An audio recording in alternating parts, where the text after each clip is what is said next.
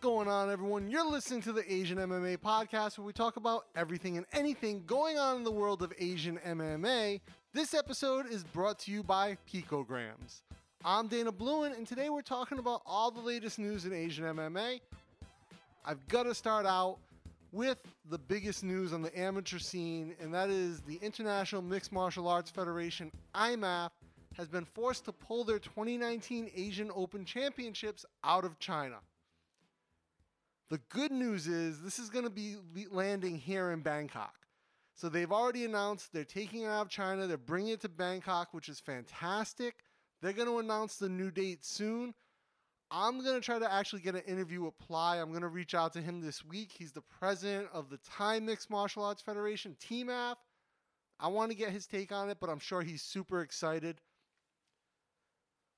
Now, one of the things I need to point out here is that IMMAF has actually faced these bureaucratic issues with MMA in China in the past. It's nothing new, and I think that's really what's caused this whole sort of issue with amateur MMA, with MMA in China. And look, let's be honest, that's a market that everyone wants to tap into, but there are some barriers to entry that people are still trying to figure out. Even the UFC and One Championship have struggled with going into China at different points, setting up shows there, getting sanctioned, regulations, dealing with bureaucracy, with red tape. There's a reason they both spend a considerable amount of time, effort, and money in that market, despite the fact that there's all these barriers to entry and that it's so difficult to do business there, to put on a show there. That being said, super excited to have the IMMAF Asian Open Championships here in Bangkok, in Thailand. Obviously, I'll be trying to cover as much as that as possible. Asian MMA will be all over that. You know, like I said, I'm going to try to talk to Plai. I'll try to reach out to Kerith Brown, get an interview with him. Very exciting times. Be on the lookout for more info for that for sure.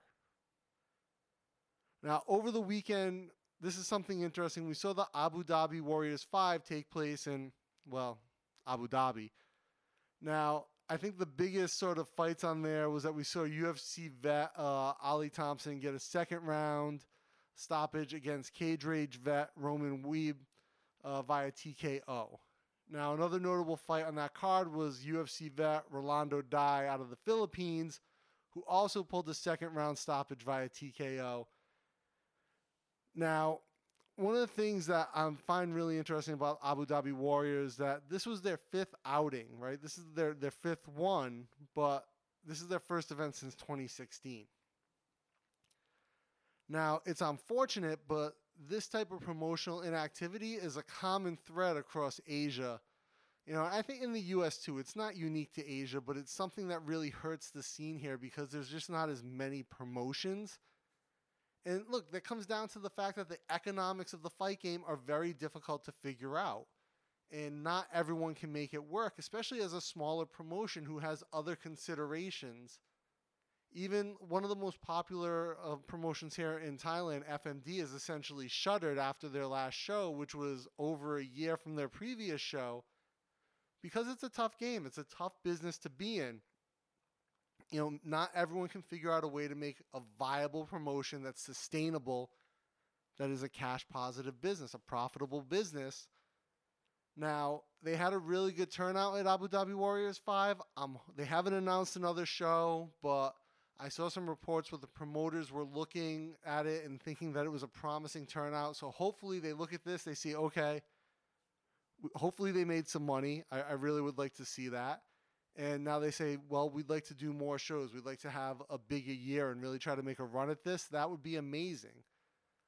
One of the things that I love about the Middle Eastern shows is that it does give us another venue for people out of Asian MMA to get into the Middle East. You know, technically it's still sort of Asia as a continent.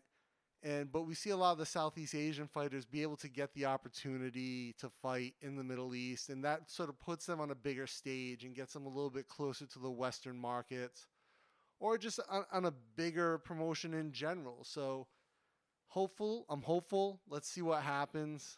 You know, but obviously I've got to be realistic that any promotion, you know, medium, small promotion is going to struggle.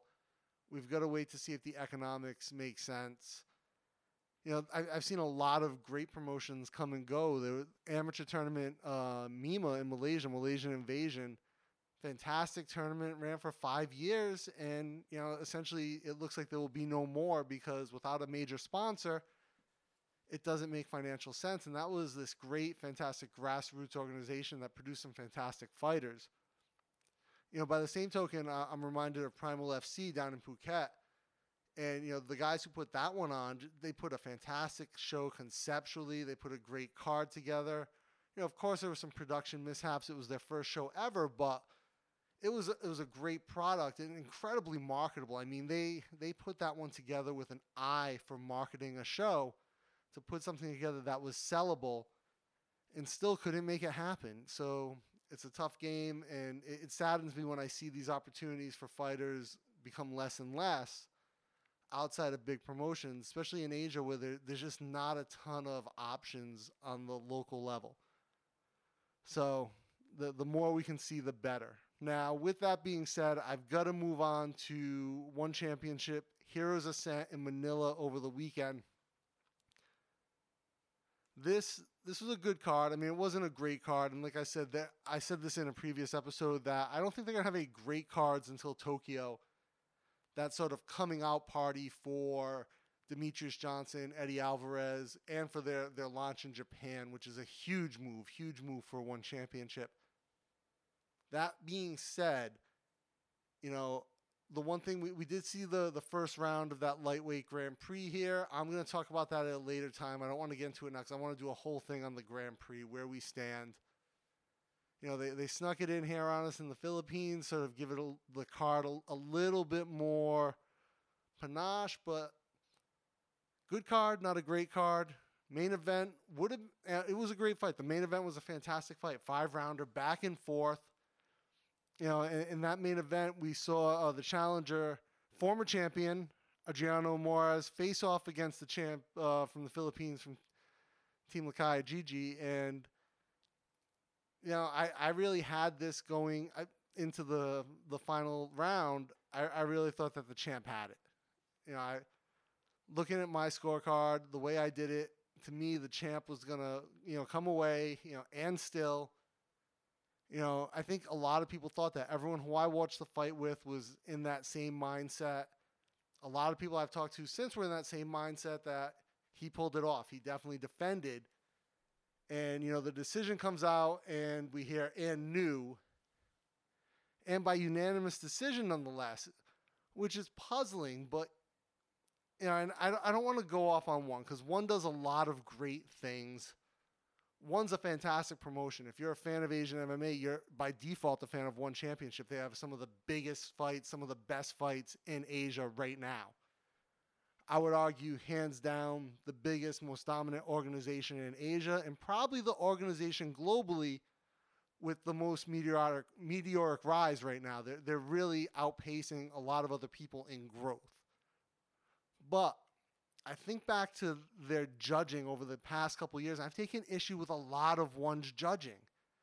And I'll say right out, I'm not a fan of the way they do it. They judge the fight as a whole as opposed to round by round. Yet they still have fighters fight in rounds.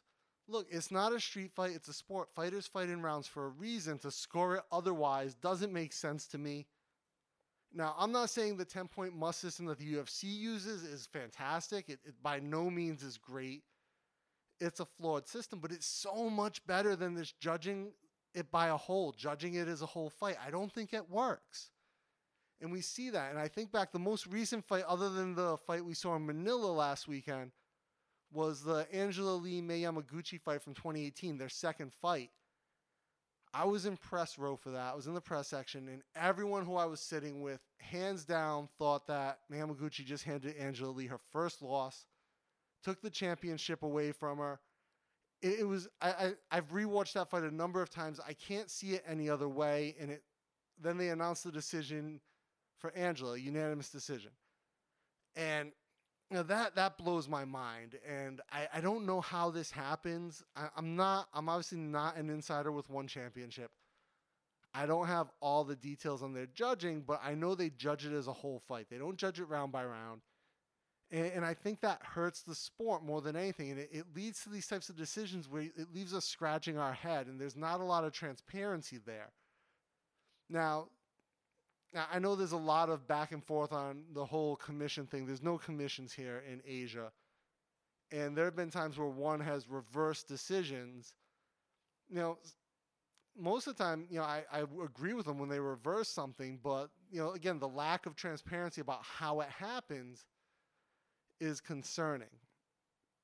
That being said, I don't want to get too much into it. It's a conversation for another day. I don't want to dog one. I want to point out that I just think that that decision was bull, but it is what it is. It happened. Now, if you guys actually want to see me do a whole episode on judging criteria here in Asia and how it works, and the good, the bad, the ugly of judging and officiating in Southeast Asia, Asian MMA, let me know, and I'll probably do something like that in the future. Lastly, and this is just in super fanboy news, total fanboy, the legend, the Gracie Killer, Sakuraba is going to hit the mats for Quintet Fight Night 2 to do a submission grappling match February 3rd. Now look, who doesn't want to see Sakuraba do something? Who doesn't want to see him come back and do just about anything? I mean, look, if he came back and did an ice cream eating contest, I would pay for that pay-per-view just to watch it. I don't even care, because he's that much of a legend. In MMA in general, not just Asian MMA, not just Japanese MMA, not just the Pride Days. In general, he is an MMA legend. That's all I have to say about that. Now, to stay up to date with all things Asian MMA, be sure to subscribe to the podcast on iTunes, Google Play, YouTube, and Facebook. I'll have all the links in the show notes. Check it out.